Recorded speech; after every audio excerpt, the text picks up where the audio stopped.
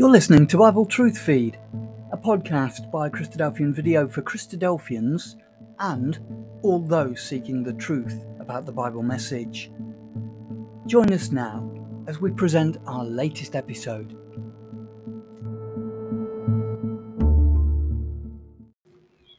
Why did Jesus speak in parables? That's an interesting question, isn't it? Why didn't he just speak and say exactly what he meant to say? Well, this podcast taken from a video found over on christadelphianvideo.org answers these questions very articulately. Many of Solomon's proverbs are parables, and they are given to the young, the simple, and the wise, that they may learn judgment, discretion, and understanding. Parables have a hidden meaning, designed to make us think.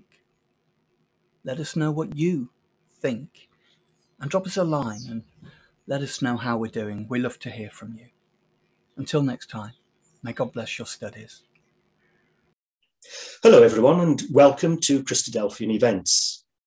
I'm Stephen Lockyer. I live in Leicestershire. If you know just a little bit about the Bible, you have probably heard of parables, and you may well think that you know what they are and why Jesus used them. But I suspect you may be surprised by some of the things you will learn in our presentation today. And have you ever stopped to consider the power of parables? How are the stories Jesus told relevant to your life today?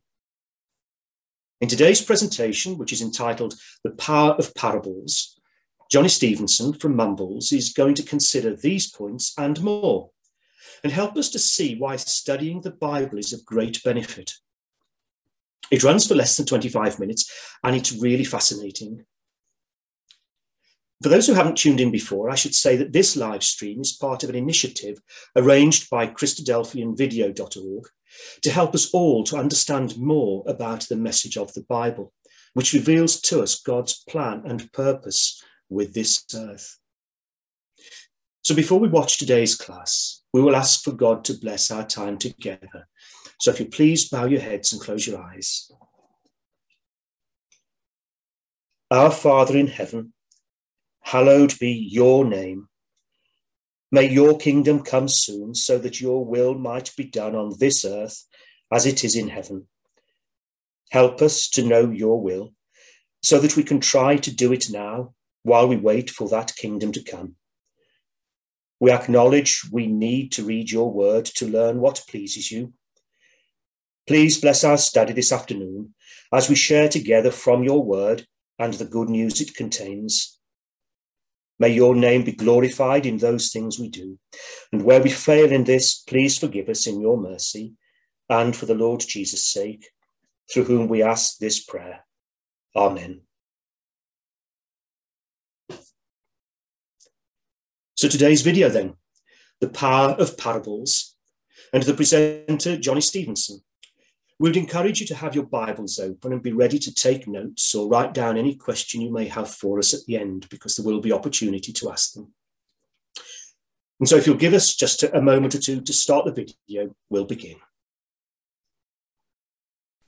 Just to begin with, I'd like us to take a look at the Gospel of Mark chapter 4, which tells us about some of the teaching of Jesus in his early ministry by the Sea of Galilee. And here in Mark chapter 4, in verse 34, it says, he, that's Jesus, did not speak to them, and that's the crowds of people who followed him, without a parable. So what it's telling us is he was always teaching them in parables, these crowds of people who flocked to hear his message. Goes on to say, though, but privately to his own disciples, Jesus explained everything. So it's a verse which perhaps makes us ask a few questions, really. Firstly, what is a parable? What exactly is meant by parables when we look at the Bible? And secondly, why did Jesus only speak in parables? What was the purpose of that? We're going to also take a look at some examples of parables which are used by Jesus. And then finally, what was the power of his parables? What was the significance, the power of his parables? We're going to have a look at some of those questions shortly. So first of all then, what exactly is a parable? And the Oxford Dictionary tells us that a parable is a simple story used to illustrate a moral or spiritual lesson as told by Jesus in the Gospels. And it's true to say that on the face of it, many of these stories do appear to be simple. But actually, when we dig a bit deeper, we can see with many of these stories that actually the lessons and the ideas behind them are in fact often quite complicated. It's not always as straightforward as we might think on the surface. And what we can see as well is that with the parables, that yes, they certainly were spoken by Jesus in the Gospels, but actually when we look at the Old Testament of the Bible, we have some examples of parables used in those settings as well. So it's not unique to Jesus' teaching in the Gospel records. Also, when we look at the definition of a parable in some other sources, we see that they have to do with metaphor and analogy. So we can see that these stories which are being told are used to tell a different meaning or a deeper meaning than that which appears on the surface. Psalm 78 and verse 2 is what we often call a messianic psalm. And messianic psalms are psalms which talk of the work of the Lord Jesus Christ and make prediction of the life which he would live and the importance of those things achieved through his life. And Psalm 78 and verse 2, speaking of Jesus, says, "I will open my mouth in a parable," or a proverb, "I will utter dark sayings of old." So it predicts how Jesus would speak in parables to those people he was bringing this ministry to. But perhaps one interesting aspect of this as well is that this word, which is translated as parable, is actually used elsewhere in the Old Testament to describe proverbs. And actually the Old Testament has a whole book dedicated to proverbs, which again are these short, pithy messages which are used to describe moral ideas or spiritual ideas for people to try and understand. It's a book of wisdom, which is a book which is seeking to inform the reader of how to come to a greater knowledge of God and a greater wisdom in life. So we ask that second question then, why did Jesus only speak in parables? And I think the answer to this question is perhaps a challenging one. And maybe not exactly the answer we might initially expect. We know, don't we, from Jesus' ministry that he was an incredible man, that he was loving and kind, that he was meek, and that he did good to those people who did evil towards him. But in Matthew chapter 13, we have a challenging statement made by Jesus regarding the reasons why he taught in parables. Because his disciples asked Jesus what was the purpose for him speaking the parables, which he did. And this is what Matthew 13, verse 9 to 14 says. "And the disciples came and said to him," that's Jesus, "Why do you speak in parables?" And Jesus answered and says to them, "Because it has been given to you to know the mysteries of the kingdom of heaven." And elsewhere in the Gospels, that's translated as the kingdom of God. "But to them it has not been given. For whoever has, to him more will be given, and he will have abundance. But whoever does not have, even what he has will be taken away from him.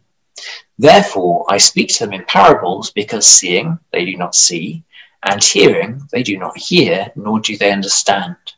And in them the prophecy of Isaiah is fulfilled, which says, Hearing you will hear, and shall not understand, and seeing you will see, and not perceive. For the heart of this people hath grown dull.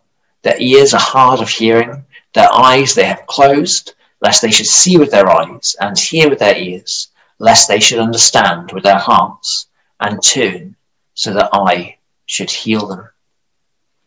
And so what we can see Jesus saying to his disciples here is that part of the purpose for the parables was to conceal the actual meaning behind them, to make it more difficult for those people who are hearing this message to understand it. And that's perhaps a confusing thing. Why would Jesus do that? I think what we can see here from this passage is that regarding those people, their ears are hard of hearing and their eyes they have closed. These were people perhaps who were no longer really seeking and really searching for God. And part of the parable, it seems then, part of the purpose of parables, it seems, was to differentiate then between those people who had a real desire to learn about God and those people who weren't really interested in God. And actually, when we look at the book of Proverbs, and again, we mentioned, didn't we, that this idea of Proverbs and parables are linked. In the book of Proverbs and verse 6 of the first chapter, it says there about Proverbs, to understand a proverb or a parable and an enigma, the words of the wise and their riddles, the fear of the Lord is the beginning of knowledge, but fools despise wisdom and instruction. So it's an interesting message which is being put forward there, isn't it? There's this importance which is being spoken of in fearing God, in having respect for God. And that, in fact, is the beginning of knowledge. If you want to come to understand those proverbs and those enigmas which are spoken about in this book of Proverbs, then you need to first fear the Lord. I think a similar principle is being put forward by the Lord Jesus Christ here when we looked at that previous passage regarding the way in which it was important for those people who are hearing the parables to have a respect for those things of God. It was almost a judgment process by which people who weren't interested wouldn't understand that message which was being taught. And perhaps an example of one's mindset when coming to a parable is seen in the parable of the lost sheep in Luke chapter 15. Because Jesus was speaking to two groups of people at this time in Luke 15. He had his disciples there who were obviously keen to hear that message which Jesus spoke about God and about his purpose. And by contrast then, there was another group of people, the scribes and the Pharisees, who were actually looking to convict Jesus and to actually try and put Jesus in a difficult situation. It's very interesting, this parable of the lost sheep, because the way in which it's read has a big impact upon how it is understood. There were people who were often described in the New Testament as the lost sheep of the house of Israel. And these were people who were Jewish, but maybe they'd lost their way somewhat there. Their way of life wasn't maybe completely in accordance with what the Bible had said. And perhaps amongst their society, they were looked down upon. But certainly there's this theme in the New Testament that many of these people were actually repentant in their situation. They had an appreciation of the fact that they needed God's mercy and God's forgiveness, which was not always the case with some of the other people in the society. So Luke 15 and verse 4 talks about this lost sheep who is found by its master. And let's just read verse 4 of Luke 15. It says, "What man of you, having 100 sheep, if he loses one of them, does not leave the 99 in the wilderness and go after the one which is lost until he finds it?" It's an interesting question, isn't it? Because you'd think that most shepherds would not leave their entire flock for the sake of just one sheep. Surely they'd lose more sheep in that pursuit of the one which was lost than actually if they just stayed with the 99 in the first place.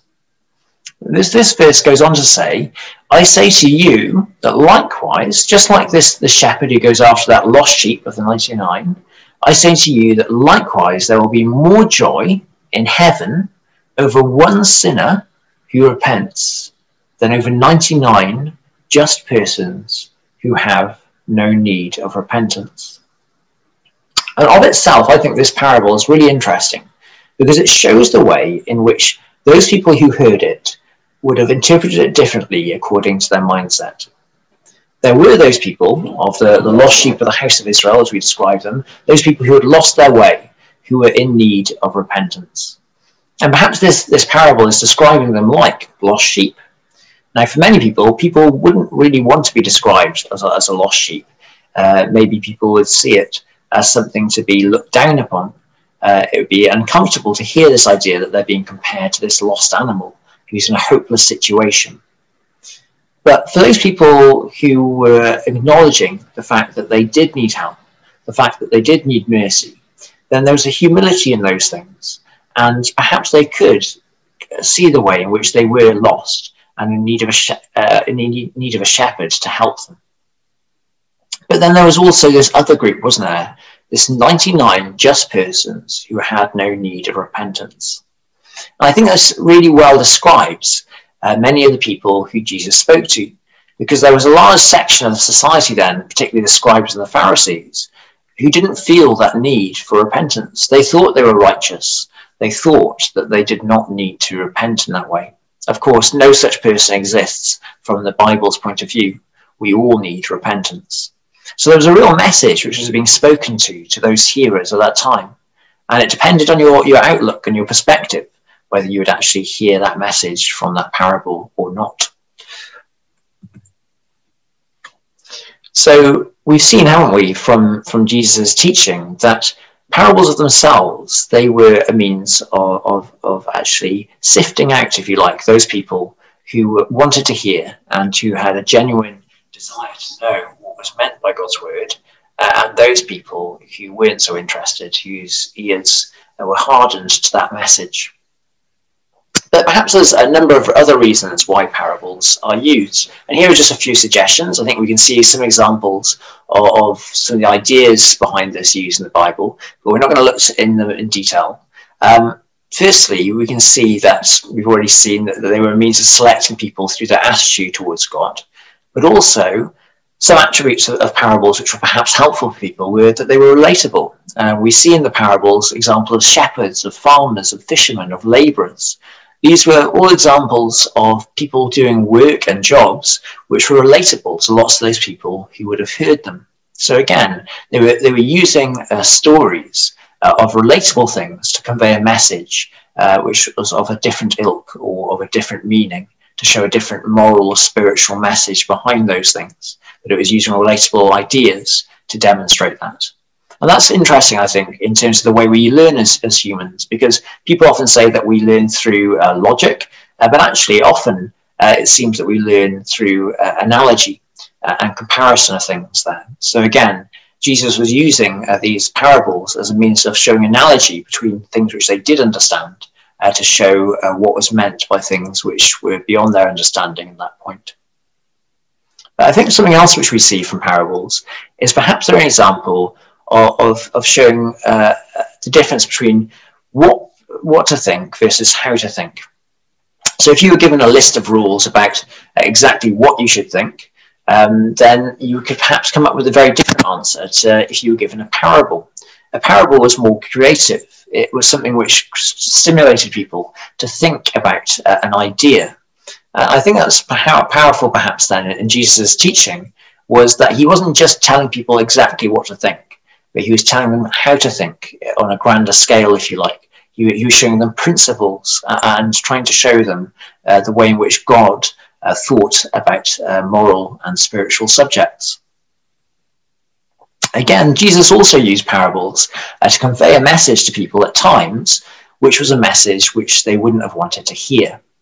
So perhaps you can think of some circumstances where if somebody was very direct with the message to somebody who didn't want to hear it, then they wouldn't actually even get to the point of really listening to it. Whereas a parable is a bit more surreptitious, isn't it, in the way it put forwards a message. Because people by nature have to actually think about it, then it means that that message has already been conveyed before they have a chance to necessarily react against it. So it maybe gave a bit more opportunity to those people at times who didn't really necessarily want to hear that message.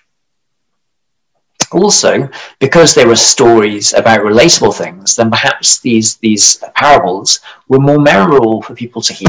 So again, it was maybe something people could catch a hold of and think about and ruminate upon, if you like, there, to think about these ideas, which might have been useful for them in the way in which they were coming to this message of Jesus.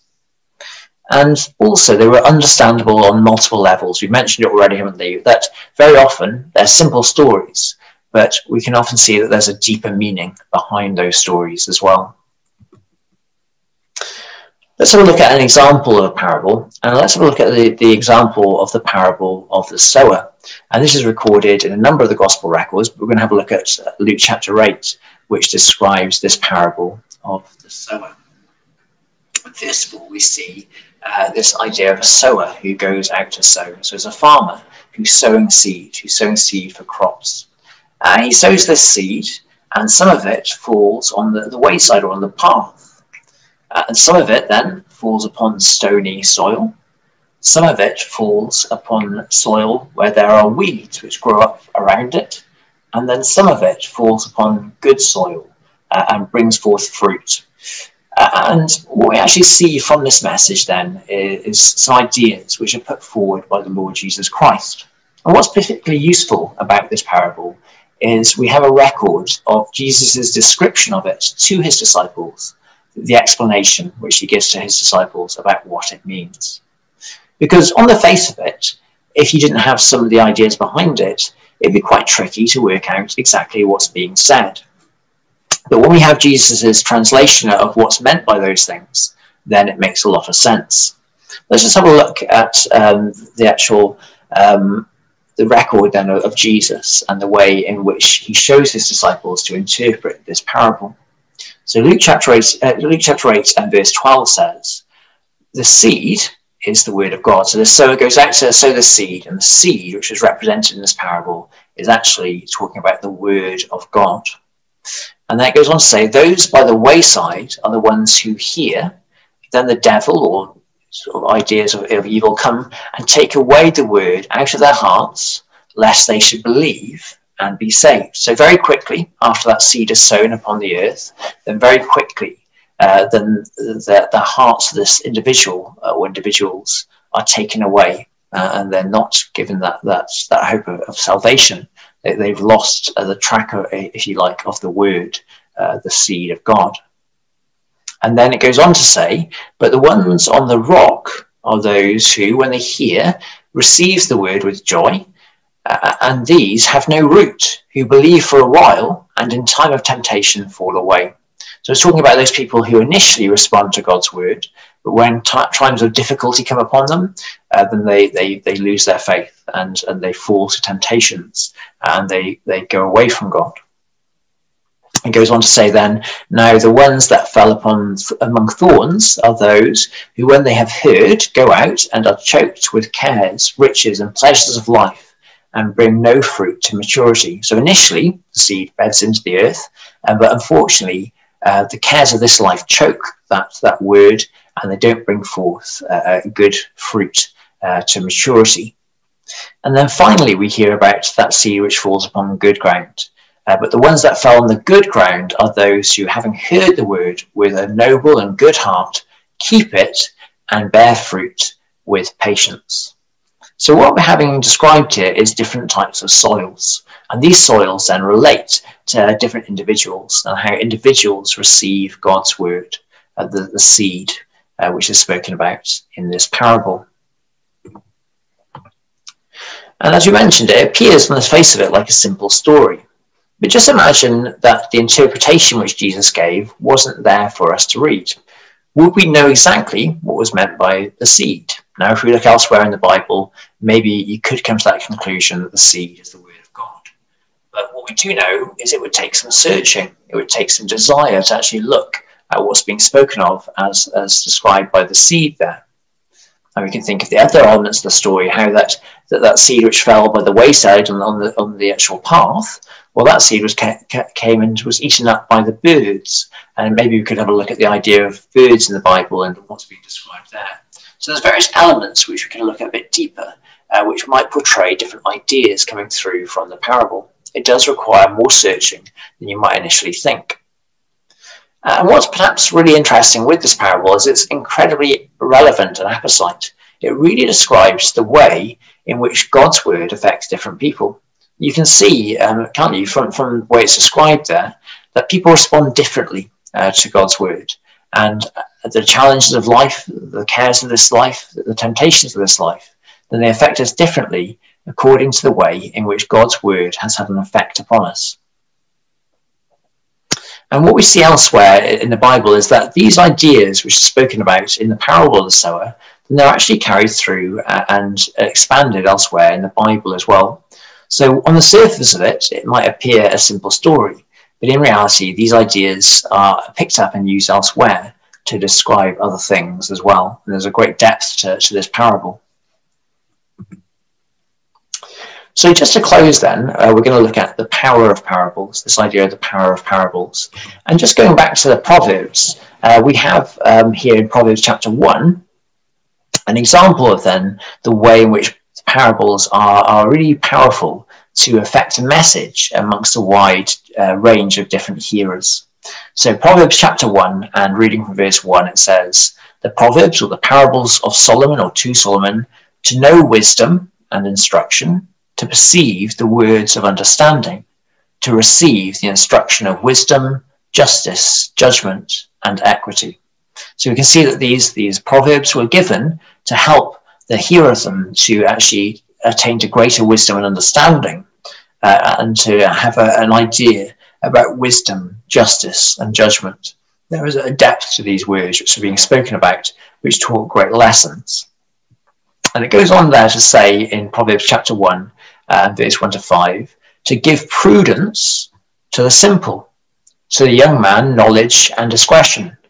A wise man will hear and increase in learning.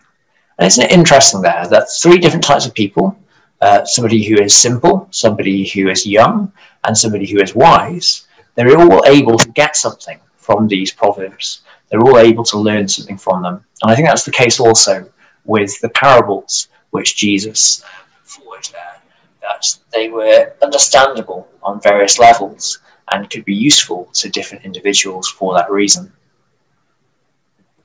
Just to close then, we mentioned it, we were the parable of the sower, that some of the ideas which are spoken of in that parable are picked up elsewhere in the Bible.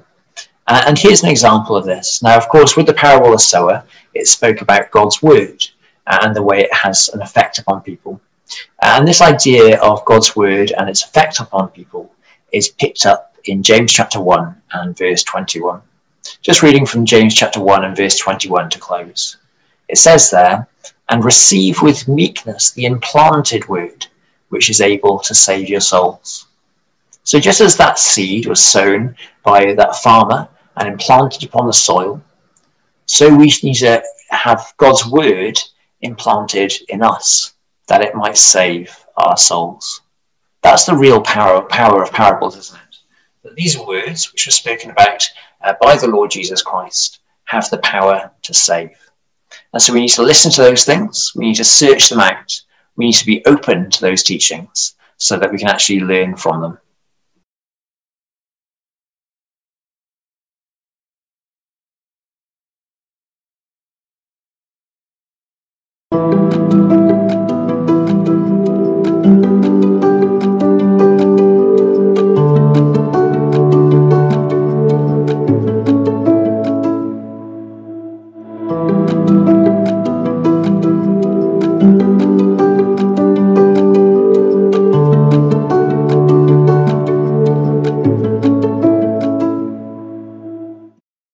Thank you for joining us this afternoon.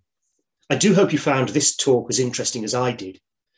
I thought it was really clearly presented and helped us to see how much more there is to parables than being just simple stories that are easily remembered. Now, we're going to continue in Zoom for a short time, by the way, for any questions that you may have or for discussion. The link will be in the comments below the video. And we've seen that parables should not be confused with analogies. Analogies are stories told to try to explain something difficult in a simpler way. But Johnny has shown us that parables are intended to force us into making some effort so that we can understand them, and that effort is rewarded. He demonstrated that this is the true power of parables. The effort we put in means the seed takes root, and God's word is able to save our souls, or our lives, which is what that really means. When we say saving our souls, we mean saving our lives. And this is the great hope of the gospel. If you want to learn more about the Christadelphians, who we are, what we believe, then check out the website www.cdvideo.org. And if you look in the About tab, you'll find many videos and articles about what makes us different from mainstream Christianity. We stream 2 classes a week here on Facebook. God willing, these classes are on a Sunday at 2:30 in the afternoon, where there is an introduction to the Bible episode, and then on Thursdays at 6:30 in the evening, where there is a more in-depth Bible class for those who want to find out even more from the scriptures. Now, a date for your diary. Next Sunday at the same time, 2:30 p.m, there will be a presentation with the intriguing title, Person-Centered Care, a Biblical Principle. The presenter is Jeremy Brown. He's a man well qualified to deal with this topic, as you'll find out if you join. I've had a sneak preview and I can tell you it's really good. Don't miss it. A quick heads up though, you will certainly want to have your Bibles with you for that one, and it would be worth opening it at the start of the New Testament. We hope you can make it. Thanks for joining us today.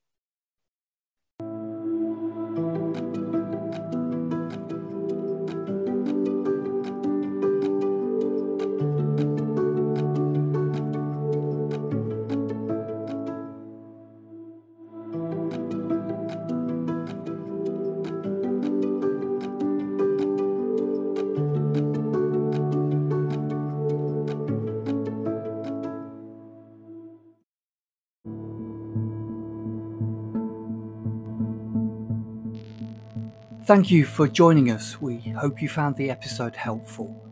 Don't forget, most of these episodes are also available as videos on our video channel, cdvideo.org. So head over and take a look. If you have any comments or questions or suggestions, please get in touch or leave us a voice message. We love to hear your feedback. You can email us at btf@cdvideo.org. If you enjoyed the episode, then please share it with others. Until next time, may God bless you in your studies and your walk towards God's kingdom. Amen.